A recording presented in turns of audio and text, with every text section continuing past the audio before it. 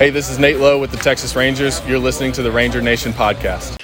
What's up, guys? This is Taylor Hearn with the Texas Rangers, and you guys are listening to Ranger Nation podcast. 1 ball, 2 strikes, 2 outs. 6-1, the Rangers lead in the top of the ninth. Feliz the high set. Here comes the pitch. Breaking ball, strike 3 call. The Rangers are going to the World Series. In the air, shallow right. The Texas Rangers win the pennant. Second consecutive year. Today, I consider myself the luckiest man on the face of the earth. Welcome to Rangers Nation Podcast, talking all things Texas Rangers. Rangers Nation Podcast is a part of Dallas Sports Nation, providing coverage of all your DFW sports teams. Now, here's your host, Texas Rangers blogger, the Recliner Nerd.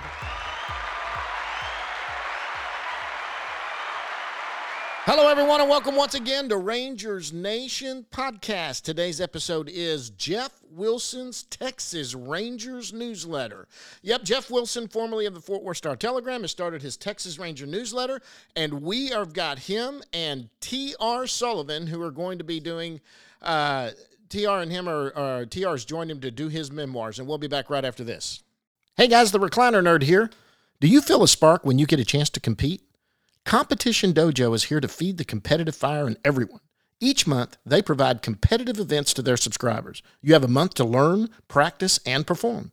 The month-end results rank you against each other. Get off the couch and back in the game. Visit CompetitionDojo.com. That's CompetitionDojo.com. All right, everyone, and welcome to today's podcast. Today's podcast is Jeff Wilson's Texas Rangers newsletter. Like I said in the intro, Jeff Wilson used to be with the Fort Worth Star-Telegram, now has a Texas Rangers newsletter. Joining me along with him is T.R. Sullivan, former MLB beat writer for the Texas Rangers, now retired, who is doing some stuff for him. Jeff, what's going on, bud? Nothing. How about you? I'm doing great. T.R., thanks for joining us today. My pleasure. Good to see both of you. Okay, so I want to get into Jeff's thing and really talk about that, exactly what's going on. A little bit later, we'll get into some Ranger stuff, talk about the Rangers and what's going on. But this newsletter has turned out to be, for me, it's been fantastic. I followed Jeff at Fort Worth Star-Telegram. When he started this, I saw him. I had joined up immediately when he sent out the initial link. But, Jeff, so tell us about the newsletter and starting this thing, and exactly, you're still on the beat doing it. It's just your new thing you got going. Yeah. Things happen, and so I'm not one to sit still, and so I did this. I had this idea. I think at some point here in the last few years, a lot of us have thought about going solo, doing the independent thing, and circumstances led to it, and so I did it, and I'm still treating it like I'm a beat writer. I'm my only employee aside from TR over there, but I'm going to take days off. But I'm going to try to write a lot. I know the landscape. I know the team. I want to get into the minor leagues, and it's the middle of a baseball season, so I couldn't stop. I just couldn't stop. So we're rolling. We're rolling over there at jeffwilson.substack.com, and it's $5.99 for a month or $60 for a year, and I think personally it's worth it. Compared to what else is out there, especially with what's happening at my former employer, it's an embarrassment. So I've picked up where I left off there. Hey, let me tell you what. Yeah, go ahead, TR. Go. John, the Texas Rangers have been in Arlington for 50 years, and the Fort Worth Star-Telegram. Jim Reeves, myself, and Jeff, I think we're the beat writer combined for 38 of those years. Right. I mean, so you're talking about an impressive bank of institutional knowledge and insider information, and guys who know the team, know the game, know the city. I mean, I know it's going to take a little bit getting used to, but this is a pretty impressive. We got some pretty impressive credentials for people to make the commitment and want to know about the Rangers and want to know about the history of the Rangers. I mean, I hate to say it, and I know there's some good beat writers out there, and but this is a pretty good resource and a pretty good place for Texas Rangers fans to go to get both the immediate news from Jeff and the history of the Rangers from myself. And let me tell you what, it's kind of like another thing, and I won't talk about another site that I got on. I ended up getting extra for what I paid for. I've always paid for the beats as a guy that's followed the Rangers since 1974 when I went to my first game as a fan before I started covering them. And Jeff, both Jeff and TR, getting to know y'all the last 3 years, the inside that y'all have, people like me didn't have it. I watched you have the contacts, the inside, all of that. I was going with Jeff no matter what. TR, when you started writing your memoirs, I wrote a little something when you retired, and I just kind of wrote it out there, said, if he ever writes a book, I'll camp out to buy it. For $5.99 a month or $60 a year, you can get it right now. I mean, that first story you wrote was unbelievable. And I'm not going to give it away, but guys, look, anybody that's a nerd like me knows that the Rangers were the Washington Senators that came to Texas. I did not realize that they were almost other teams, and I'm not going to tell you, you got to pay for it. But that was an intriguing 3-part series. Then with Nolan, tell us some of what you're writing about, TR. That was incredible. I mean, I loved it. Well, here's the thing, and it's not that I was a trailblazing journalist. It's just very simple that the story of the Texas Rangers from start to finish, to my knowledge, has never been told because they're the Texas Rangers and nobody wants to tell it. I mean, the New York Yankees or the Boston Red Sox, everybody knows the curse of the Bambino, and everybody knows the Chicago Cubs, the Billy Goat Gruff or whatever his name is. But nobody has ever written the story of the Texas Rangers from start to finish. And my 3-part series was pretty long, and poor Jeff Wilson had to edit the whole thing. But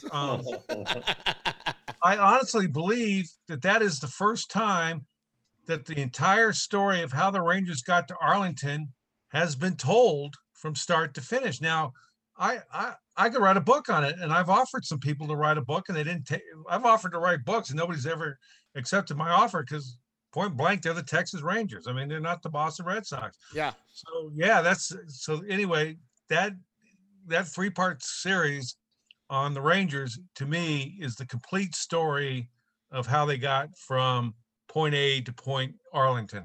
Well, and as a guy, like I said, who's loved them and been here from 74, I had no clue it went beyond the Washington Senators. And I am telling you guys, that story is one of the most fascinating stories I've read.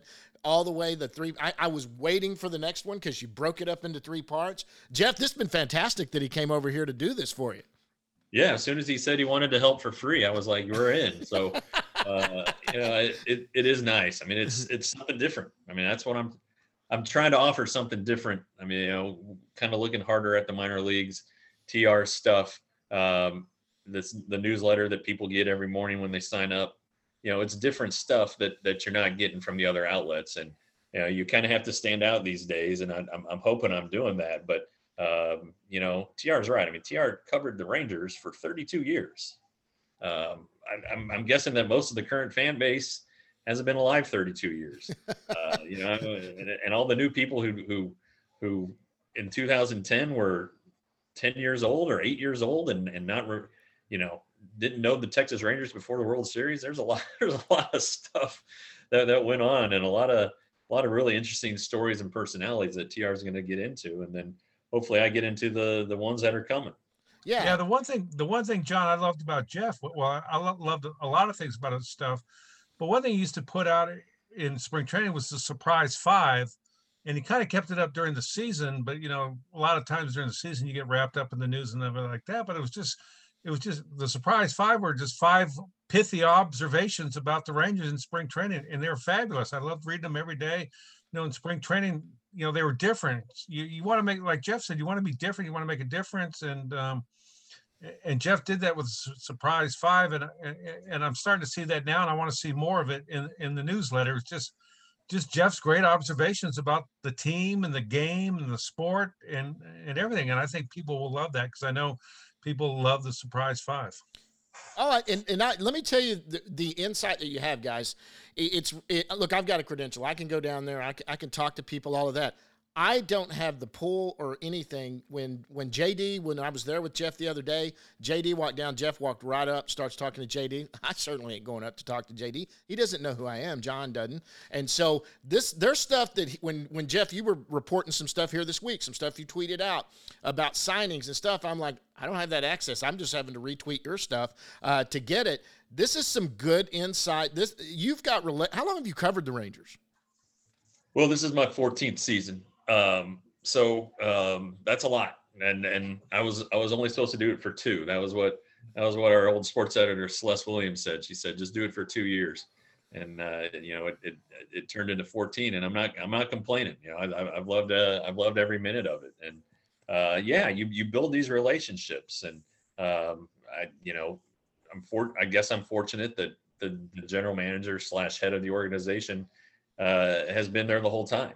There were the Nolan Ryan years when Nolan was there too, but JD has been there since 2005. So that's an advantage for all of us because we've all gotten to know him pretty well. And 3 managers.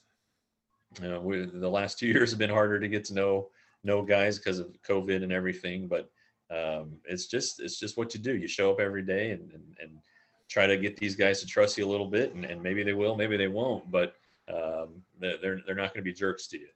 Well, if we're going to go into history, then look, we're going to get into Rangers a little bit. Talk about this season. Today was not good.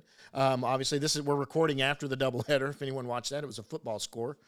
Basically, if you add them both together. But if you go back for both of you, TR2, you're just off the beat this year. It's your first year off the beat. Coming off. In all the managers you've met, Jeff, you've had 3 of them that you've met. What are the differences? I mean, Ron, you got to deal with Ron. TR, you've told me about Ron. I want to hear from both of y'all. Dylan and all of them, who was your favorite? Who was funny? Who was you just really liked? Tell me the differences between the guys. Well, I'll start. I mean, Wash was my first manager, and I just love the guy. He's hilarious. Knows a lot about baseball, passionate, and he's just a good person. Jeff Bannister, kind of came in because he had a development and a analytical background. Also came highly recommended by Clint Hurdle, who the Rangers loved, and he was the complete opposite. He ran a tight ship. And I think that some of that ended up working against him. And now you have Chris Woodward, who's kind of similar to Wash in that he lets the players have a little more freedom. Very heavy numbers guy, and I don't know that you've been able to judge him yet, just because he's had some rebuilding seasons, and as far as like day-to-day tactical inning-to-inning, matchup-to-matchup type of thing. Right. Yeah. I'm not sure that his feet have been put to the fire properly yet. So, but I like him. I got along with all 3 of them. All right, here, let me explain to you my feelings on Major League managers, okay? Because I feel very, very strongly about this. All right, no, seriously, I do. And I've talked to John Daniels about this and some other people too. A Major League manager goes to spring training roughly February 15th. And the season's over September 30th, roughly, maybe a couple of days into October. Obviously, they hope that it'll last another month, but let's just say it doesn't. So that's for 7.5 months. A Major League manager has to talk to the media not once, but twice a day, pregame and postgame, or pre-workout, post-workout. We have to deal with a manager every day, okay? Number one, that's incredible accountability that no other person in the sport can touch. I mean, the general managers can talk about, we want to be accountable, we want to be transparent. And I'm not talking about John Daniels, I'm talking about Doug Melvin, I'm talking about Tom Grieve, all of them across the board. And trust me, general managers, not John Daniels, but a lot of general managers are just terrible. They're abysmal at dealing with the media. I mean, it's just sickening how bad they are in the stories I hear. But to me, I have so much respect for Major League managers for standing up to the media and talking to us twice a day for 7.5 months. To me, that's off the charts. I mean, a president of the United States does not get examined as closely as a major league manager does by the media day to day. Nobody does. Yeah. So that's why I have great respect and a great affinity for all the managers I've covered. And I'll tell you this straight out. The Texas Rangers, as long as I've been covering them, and I started with Bobby Valentine, there's not been a dumb manager among them. There's not been a stupid manager among them. There has not been a major league manager for the Rangers that I did not learn an incredible amount. From Ron Washington to Johnny Oates to Bobby Valentine, Jerry Narron, Kevin Kennedy, Toby Hara, Chris Woodward, Jeff Bannister. I think I got them all. Hopefully I did. Buck Showalter. Can't forget Buck. I learned a great deal. I had great relationships with them, and I had great respect for them for what they went through in putting up with us every single day. You know, you told me that, TR, and I've only had a couple of years to do that. And the moment you said it, I had to go back and go, wow, I never thought of that. They'd meet with us before the game in their office, well, during normal times. Then after the game, they sit right in front of you and let you pepper them away before you go talk to the players. You're right. And during spring, I've been to spring training once, and they meet you early in the morning, then they meet you after the game. I mean, they have to get in front of you guys every day, all the time, twice a day. And they have And the guy that you're dealing with before the game is totally different from the guy after the game. Totally different for every one of those managers. The guy no, seriously. No, it's not. I know you're laughing, but it's not that funny. Before the game, they're not worn out. They haven't been to a baseball game. Right. They're under control. They know what they want to say. They're glad to help you. They're relaxed. Then after the game, I mean, they've just been through a grueling 9-inning game. They're emotional. They're worn out, and now they have to do it again, and it gets tougher. And I saw it with Ron Washington.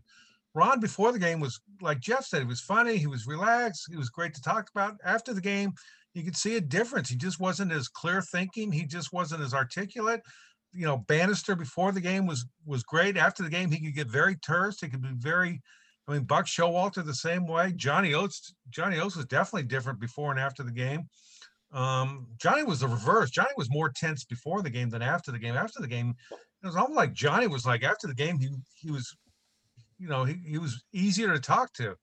But anyway, it's just two different guys. It's just interesting how you deal with a guy before a game and after the game, because they really are two different people to deal with. You agree, Jeff? I do. And yeah, like Walt watched me in the example, and even Woodward. You go in, you cut it up with him, and he's joking around, and then after the game, he's been through it and he's processing it. I mean, it's only there's supposed to be a 10-minute cool down period before you get into the clubhouse, but the managers go before that, and right, it's still fresh on their mind. And if they just got walked off, or if they won on a walk-off, it's just too. There's a lot there. There's a lot to unpack, and some of those games early in Wash's tenure, they win 12-10 or lose 11-8, and just stuff to unpack. And that's right, though. I mean, TR nailed it. They are two different people for sure. What's interesting, John, is if you look at the Cowboys, and everybody joked about it, and I know one of those radio stations had the fake Jason Garrett in the morning, but if you listen to Jason Garrett after a football game, he doesn't offer anything. He doesn't offer anything. He says, we'll have to look at the film. Right. He'll talk about it's part of the process, or he'll say some generic stuff, but he won't commit to anything because football coaches can do this all the time. Right. I've got to look at the film. We'll have to look at the film. We'll have to look at the film. Baseball managers can't do that. They just can't do that. They can't say, "Oh, I got to look at the film." They have to talk about what happened in the game and give their reaction to it. Yeah, no, and I agree, and I'm impressed always, and I've only dealt with Woodward, but I can go back and watch and remember it with Ron or whoever. Someone will bring up a question in that second inning or something like that, and without looking at a piece of paper, he'll go, "Well, I thought that." He'll talk about the foul ball that might have changed, and you're just going, "Holy crap! I didn't even think of that." They pick up everything. I think I'm a nerd of baseball. These guys are real nerds. I mean, they know every single thing. So let me ask you this before we get into this year's team and talk about where they're headed now and what they're doing. You guys have covered baseball. I mean, look, between the two of you, a long dadgum time that that you've covered these guys. Who have you loved covering? Who have you just been a pain in the ass covering? TR, you've kind of alluded to it before. Jeff, tell me who you are. If you go, you know what, I'm not going to mention a name. Totally cool. Totally get it. No, I was and continue to be fascinated by Josh Hamilton. Just the story. We all know the story. Right. Just seeing him day to day could be a trip. He looked like he hadn't slept in 3 days. He did have problems sleeping. He would nap in the manager's office before games, but he was always very, very accommodating with the media. And sometimes he was too honest. And then he goes to the Angels, and obviously that was a mistake, and comes back here, tries, and has to retire. And now the troubles he's going through now with his family, it's just it's quite a story, and it's unresolved. Unfortunately, the ending is not written and may not be written for a long time, and it may not be a happy ending. But everything I hear is he's out at his ranch in Central Texas, and he's living. He's got a good support group around him. His parents are back in the picture, so that's good. But just kind of waiting for the next shoe to drop. And then as far as people who I thought were pain in the ass, Hank Blaylock and I never really got along, and that's fine. I'm not sure Hank's going to go on Jeopardy anytime soon. I think he'd struggle on Wheel of Fortune. But last time he was here, he seemed like he was in a good place. And then the guy I'm probably most concerned about is Keone Kela. I know he's only here a little bit, but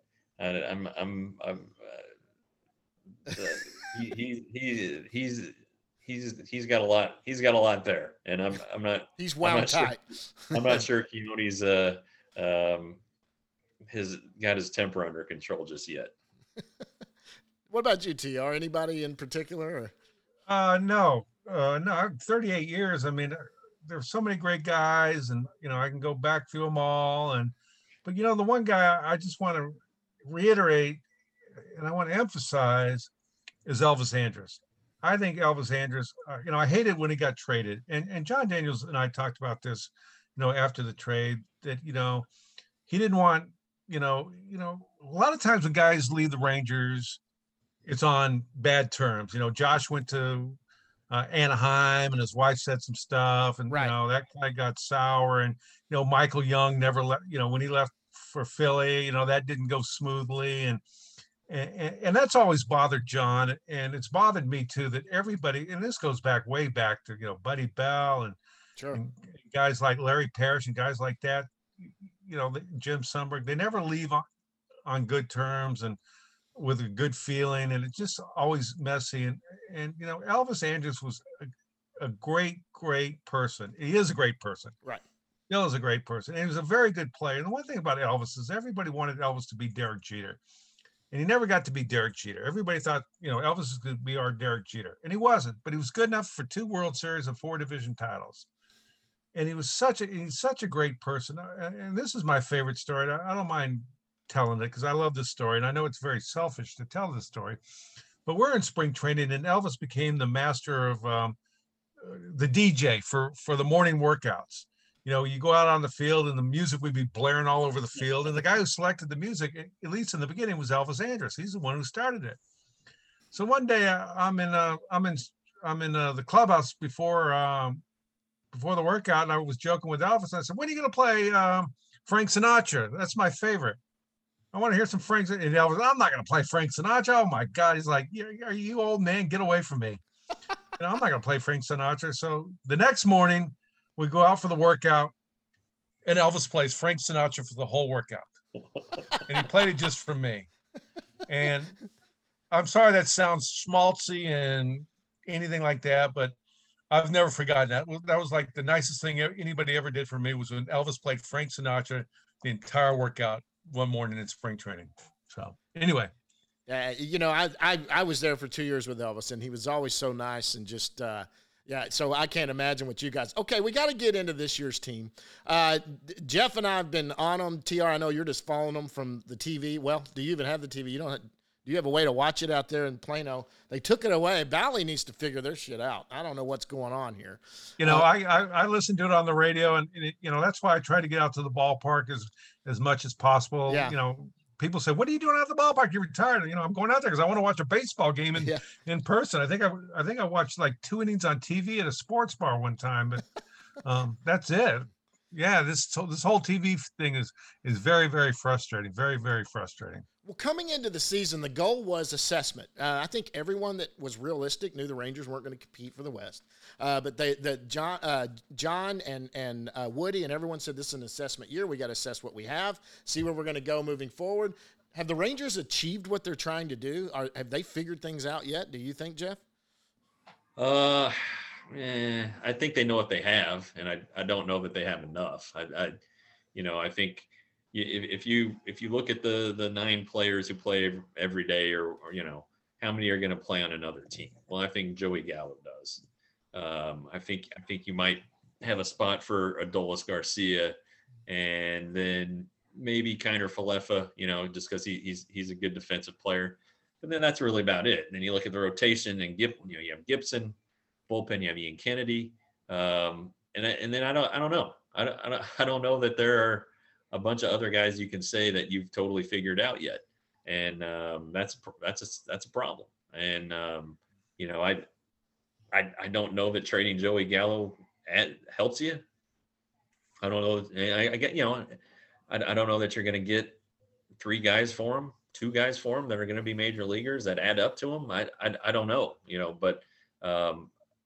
If you're trying to build a core and build around a guy and a guy who wants to be here, I'd say you keep Joey Gallo. But again, it's just the cupboard does seem a little bit more bare than maybe I think they'd hoped. I think Colby Allard's been a nice development. Dane Dunning's been pretty good. So I think there might be a couple keepers there for 2022 and beyond. But I think when you head to spring training next year, it's kind of going to be a lot like this year. It's going to be pretty wide open as far as positions, especially with the prospects that are coming. Yep. TR, have you had a chance to what do you think in hearing it? The bottom line on this season, and I've said this a couple of times, in my limited visibility, is this whole season is going to be deemed a success or failure on how their pitching comes out of it. Bottom line, nothing else matters. Nothing else matters. I'm happy for Adolis Garcia. Nick Solak's not doing very well. Ronald Guzman, I hate that, but it's all about the pitching. I do not like the fact that Kyle Cody is on the injured list for 60 days. That's a bad development. Yep. How that happened, I don't know. But when you lose Kyle Cody, that's a big setback for this organization. I do not like the fact that Taylor Hearn is working out of the bullpen. I think everything about Taylor Hearn should be about getting him ready to be a starter. And I don't think he should be working out of the bullpen. I think he should be down in AAA preparing as a starter. I think Dake Dunning, I think, has been a positive development to a certain extent. But you got to remember about these guys, John, is these guys are coming back from major surgery, major injuries. And, the Rangers have to be careful with them. And these guys, when these guys go down, that's not good. It's terrible. I mean, it's unfortunate circumstances. They've had injuries. They've had a pandemic. They've had to sit out for long periods of time. But you got to deal with it, and you got to get these guys back on track. That's your number one goal. That's what happened. Players lost 3 to 4 years because of World War II. They had to come back. You had to get them ready again once they got back. That's just the cards you dealt with, and you got to get this. You got to get this pitching lined up again. I like the fact that Cole Winn is pitching in the future game. I'm thrilled to death. If I'm a Ranger fan, I'm thrilled to death that Cole Reagans is reemerged. If you've read some of Jeff's stuff, that's been a huge positive for the Rangers. Yeah. And some of the other pitching, but when Kyle Cody went down, to me, Kyle Cody going down is worse than Adolis Garcia emerging as a center fielder. I think it doesn't balance out. They don't balance out. Right, Cody is worse. What I'm saying, this season for the Rangers is all about getting their pitching lined up again, and there's just been a lot of hits and misses. Yeah, and so let me ask you this. So the trade deadline's coming up. Jeff, you and I seem to somewhat be on the same page. I don't see Gallo being moved because I think it would take just a tremendous amount to get him, and rightly so. I think that they should. I know Kennedy, probably the most prime candidate to be traded. Do you think Gibson's gone? What do you see coming up? Well, I think when you kind of look at the landscape, you got to look at the Dodgers, because that Trevor Bauer situation is pretty uncertain, and yeah, I don't know that what it would take for him to be able to pitch again this year. I mean, he might be innocent, he might be found innocent, but he's not innocent. I mean, yeah. Is that a guy you want pitching for your team in that city? So I don't know. So do the Dodgers have to make a play for a starting pitcher? And Kershaw is going to be out till some point in August. So, if they're serious about defending, and it's a 3-team race in the West, do they do it? Do the Padres try to get an arm, because they're down an arm too? So I think there's more of a market for him. Yeah. You kind of look at the Yankees. How realistic are the Yankees' playoff chances? I mean, they've got a big climb ahead of them. I mean, and Toronto's pretty good. You could say that before, not based on this weekend. You could have said it before this weekend. Yeah. Toronto's very good. Yeah. And Boston's playing well. The West has the A's and the Astros. I mean, it's not the it's going to be a tough go for the Yankees to make the playoffs at this point. So, do they want to pay what it would cost to get Joey Gallo? I don't think so. I think there's more of a market for Kyle Gibson than there is Joey Gallo. Kyle Gibson has to be traded in the next 2 weeks. He has to be traded. End of discussion. There's another, Kyle's pitches is as well as he ever has in his life. Right. He's a great guy. We all like Kyle Gibson. He's done a lot for the Rangers. He does a lot in the community. I'm not knocking Kyle Gibson. I'm saying his market value is the highest it's ever going to be. I mean, he's pitching well above his career norm, well above. And he's got a year and a half to go on his contract, right, Jeff? It's got this year, next year. Yeah, he's through next year. This is your chance to maximize your investment in Kyle Gibson. I mean, I don't know if he's ever going to pitch this well again, and I don't think if you hold on to him next year, I don't think he's going to, be a Cy Young candidate. I think this is the best he's ever pitched. His value is at his highest. His contract is good for other clubs. You got to trade him now and get what you can, because this is the best you're ever going to do with Kyle Gibson. Yeah, I've heard that a lot. I mean, look, he's pitching like an ace, but is he a true ace? He's really a really good 3 or 4 is what he is, and a good rotation, a really good 3 or 4. And You're exactly right. Yeah, and at 80 to 90% of what he does, if he's efficient, 80 to 90% of what he is now, he's a fantastic rotation piece towards the middle of your rotation and back.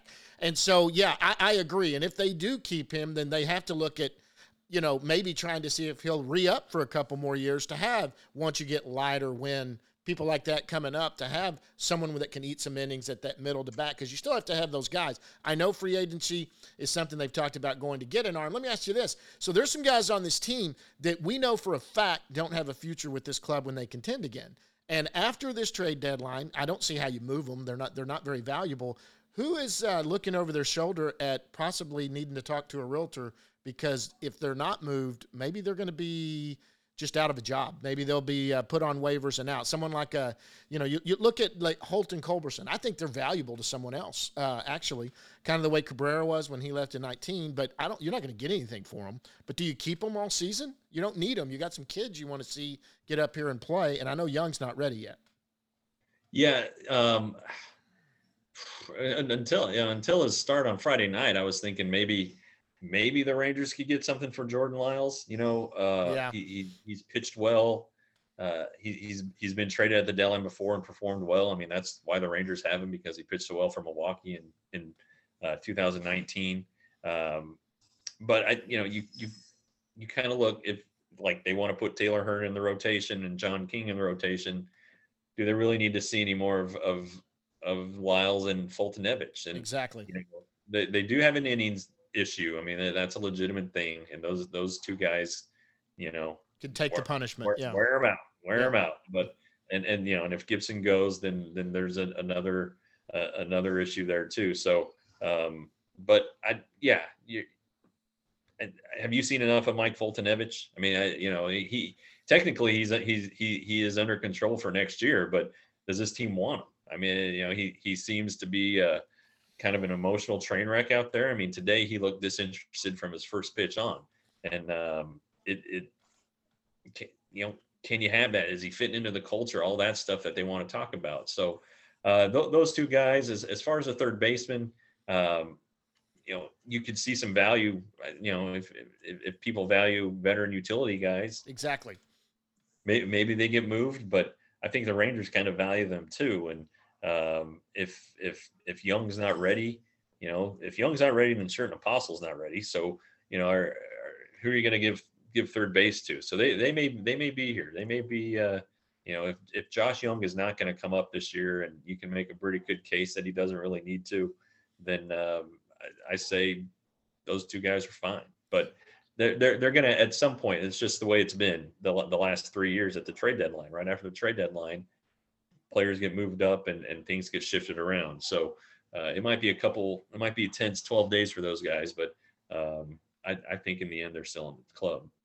So you go ahead. The thing about Foltynewicz is kind of curious what Jeff said about him, that he looked disinterested from the start.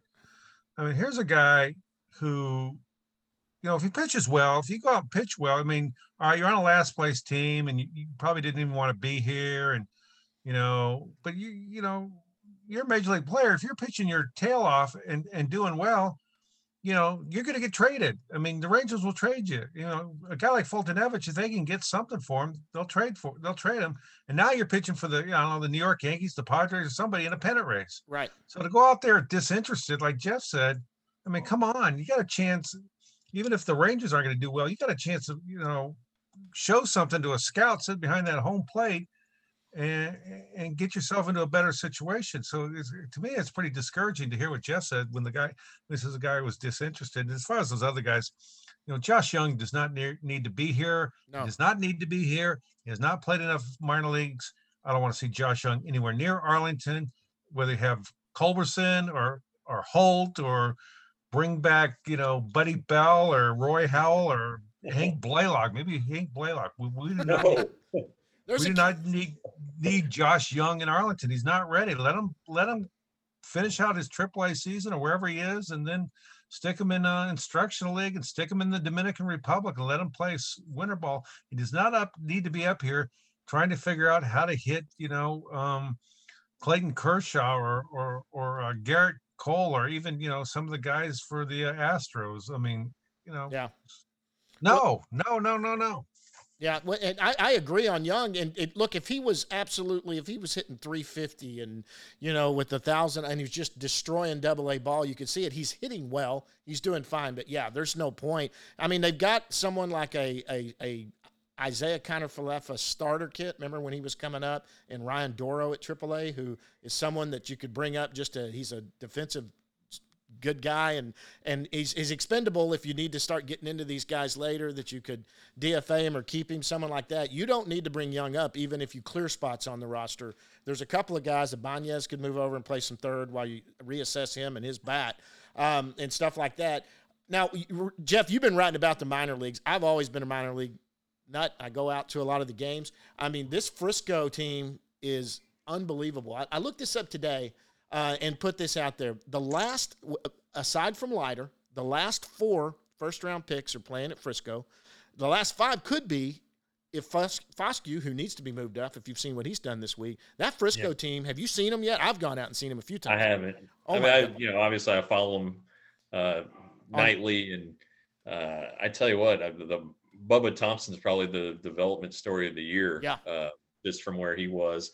And their success, the Frisco success, I mean, is part of the reason to keep Josh Young in the minors. I mean, keep this group together. Yep. If this is part of your future, let them win together, let them grow together, let them learn how to trust each other together, and then move them up step by step. I mean, that's a pretty proven formula, in baseball history. So, and again, it's not the end of the world, but yeah, I mean, that's a talented team, and The pitching staff, it's more than Cole Winn. It's Latz, it's Kraus, Alexi. Now Reagan tomorrow or tonight. I think Reagan's going tonight. Yeah, Reagan making his Double-A debut. So and shoot, I mean, there's Yuri Rodriguez. I mean, there are some good arms that these guys like, and some of them are on the Cole Uvila's on the 40-man roster. So this is the team. If you're a Rangers fan and want to know what's coming, look at Double-A. Don't really look at Triple-A. There's some guys at Triple-A, but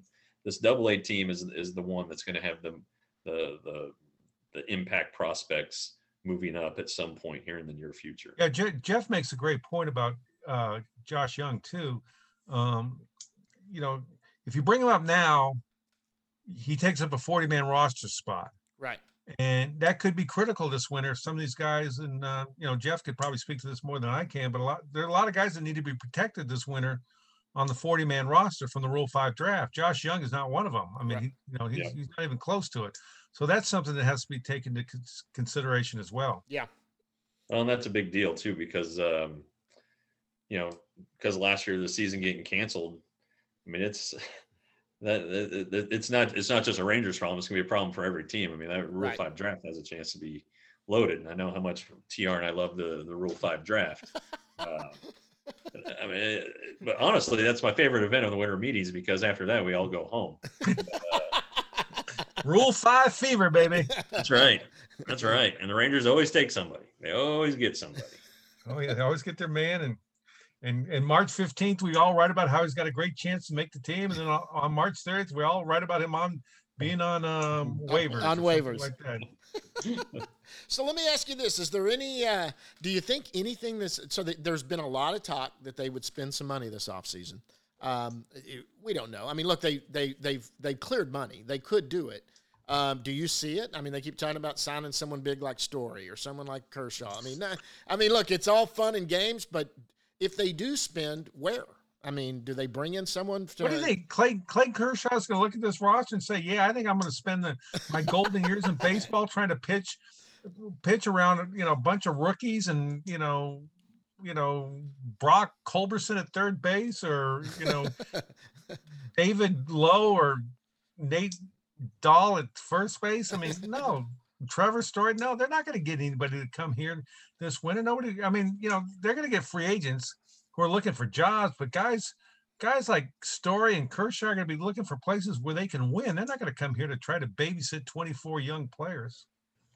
I don't know if it's the exception to the rule there, but like a guy like Eric Hosmer, when he signed with the Padres, when the Padres were 2 or 3 years away from where they are now, and where they money whipped a veteran who they liked, who could be a positive influence, I guess, and then a winning piece when they started to win.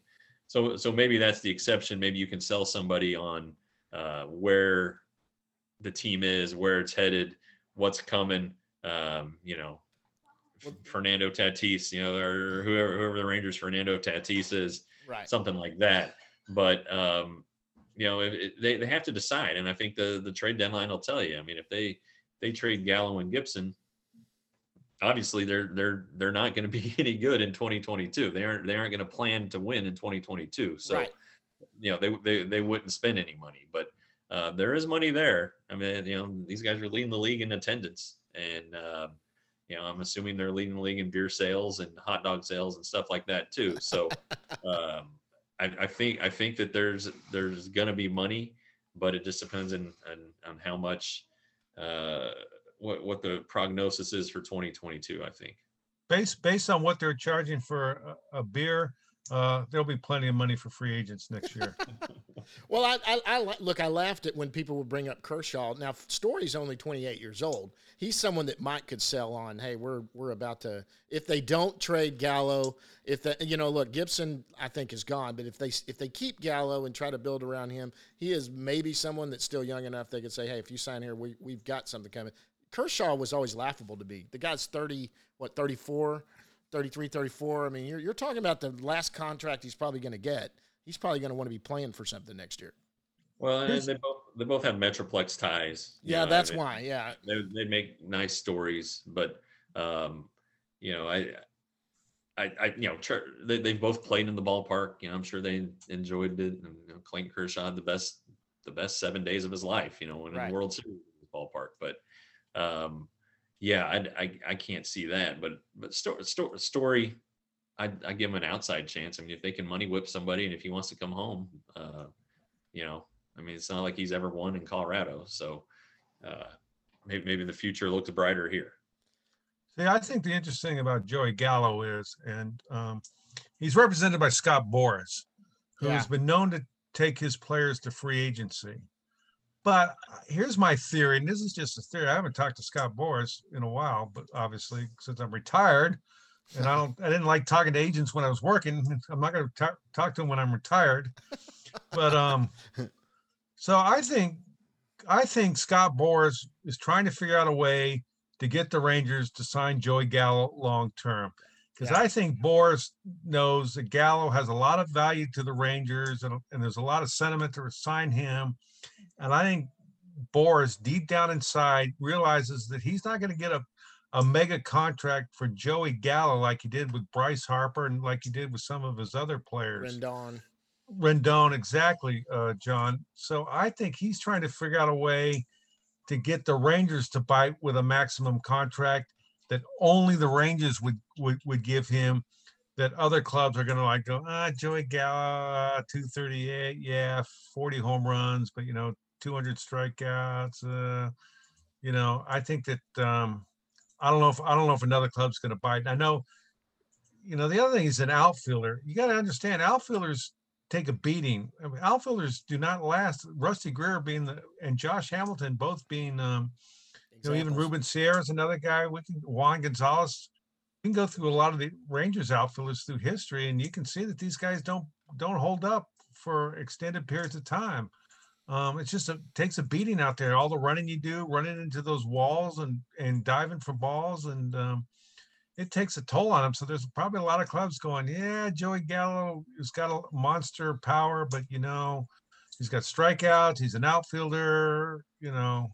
So my long story short, as I like to say, I think Boras is trying to figure out a way how to get the Rangers to give Joey Gallo the best contract he'll ever receive. And that's you can kind of see Joey say, I want to stay here. I want to stay here. I think the Boras camp wants Gallo to stay here, like they did with Elvis Andrus.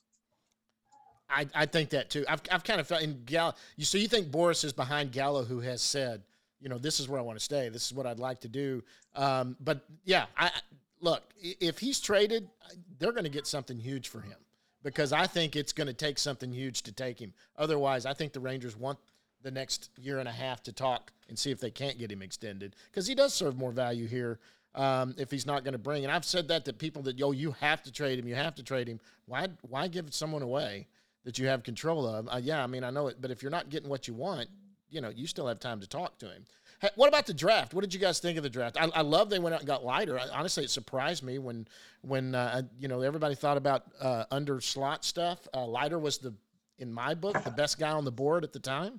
The guy Zavala that they took second might be an under slot guy. Was there anybody that stood out to you guys in the draft?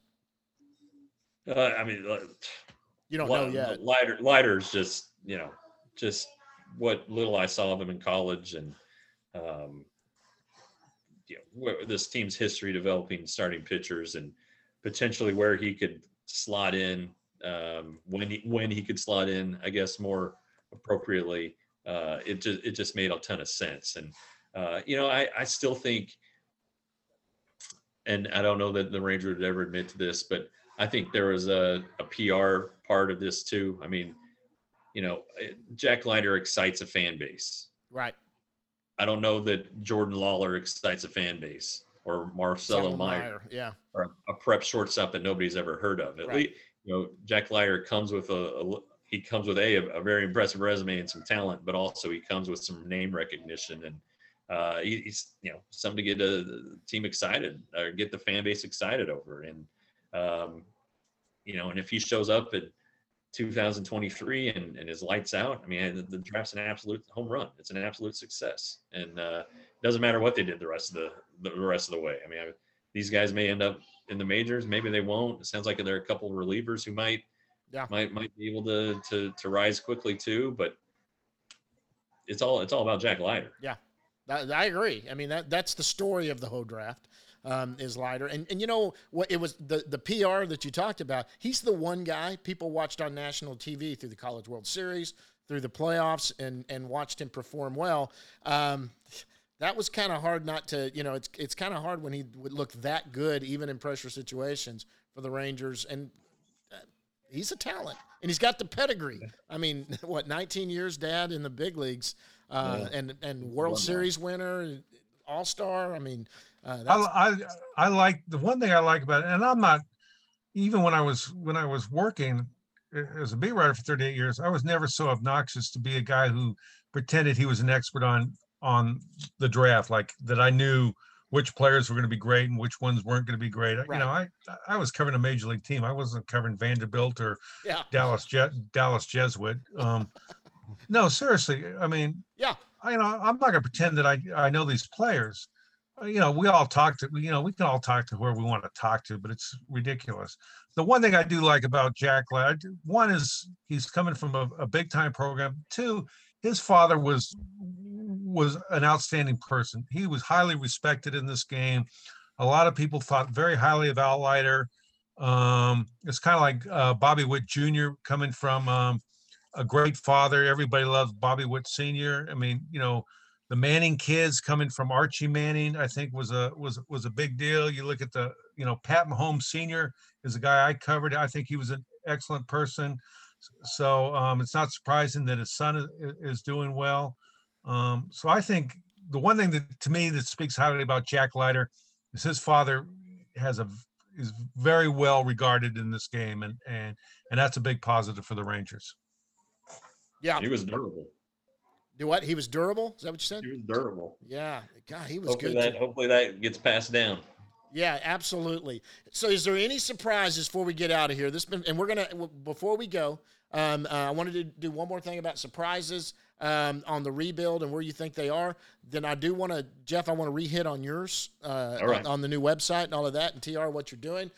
Is there any surprises that you see out there? Maybe a trade that no one's talking about, maybe a free agent that no one's talking about, somebody that could surprise some people, maybe like no one's, are they going to trade Adolis Garcia? No, probably not, but that would be a PR nightmare in itself. But is there anything that you're in the back of your head going, wouldn't surprise me if maybe something like this happened that might floor Ranger fans?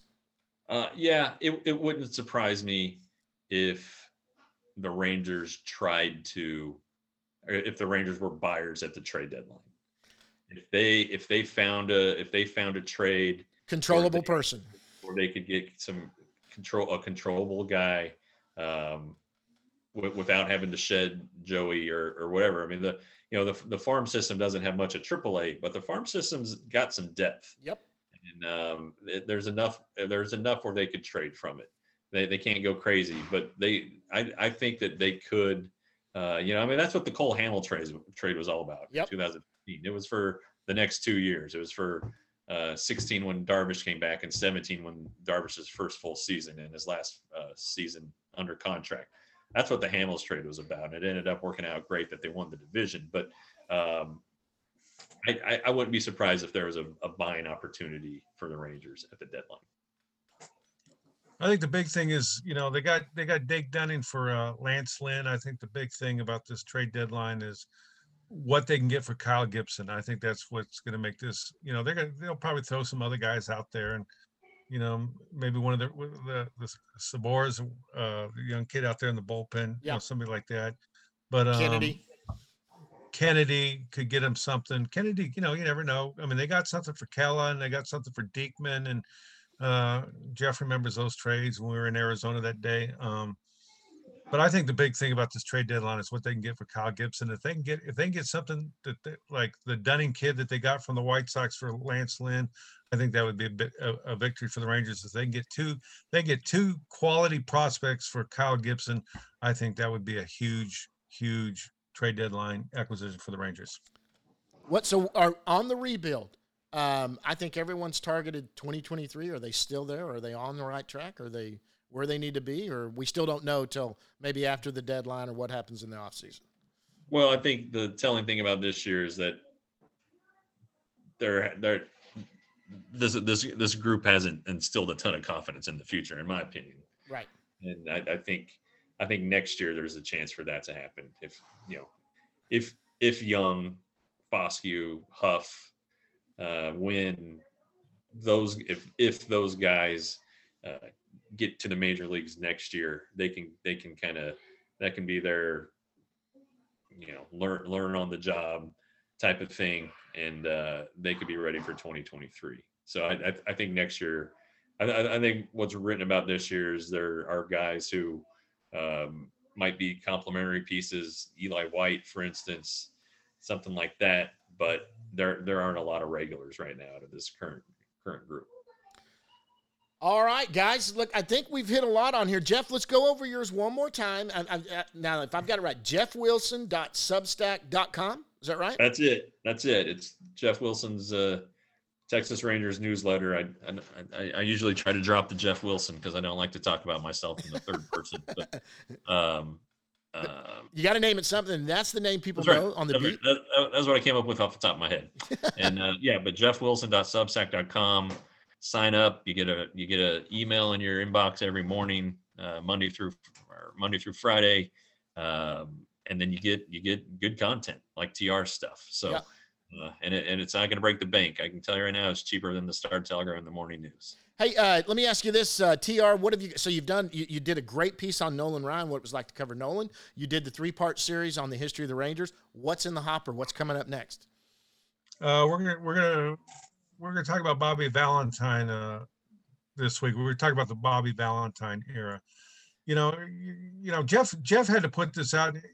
He put this together, in 2 days, and then I think I signed up on the third day, and maybe if I had signed up at the beginning, we could have done it a little differently. But I was basically, I haven't written in 32 years. I haven't written anything. Well, it's kind of a joke, but I haven't written in 32 years. What that means is I've been reporting for 32 years. Right. I've been reporting for 32 years. It's a big difference. And of course I've written some stuff I'm very proud of, but this just gives me a chance to write whatever I want to write. Like I was writing some stuff and say, maybe I ought to call this guy. Maybe I ought to call this guy. I said, I'm not calling anybody. I'm just going to write whatever I feel like writing. I'm going to write my insights, my memories, my opinions, stuff like that about covering the Rangers for 32 years. I'm not going to be writing about Dake Dunning, and I'm not going to be writing about Jose Trevino or anything like that. I'm going to be writing about the previous 32 years. And hopefully Jeff and I think we're going to have a really good balance. I think we've started to have a really good balance, and it'll be a really good product for people. I agree. It's been fantastic. And Jeff, I wish y'all the luck. I hope there's some future things too. We've talked, and I hope there's some good stuff coming up that we get to do. So that's jeffwilson.substack.com. Guys, it's worth the money. It's cheap, and I'm telling you, the stuff every day, every morning I get my Jeff Wilson email that I read, some good stuff on there. It's certainly more in depth than I have. And then you've got TR and his stuff, which is fantastic. Guys, I appreciate it so much. Thank you for coming on. Sure. And just look at it this way. If you've ever thought about buying me or TR a beer, just sign up. It's the same cost. Yeah, this would be cheaper than a beer at Globe Life Field. There you go. I tell you, one day we'll do a Jeff Wilson Texas Ranger. We'll do a Texas Ranger newsletter podcast on the road. We'll find something that, I was supposed to go one time. One time I had it all booked right before I was going to be doing something at Texas Live.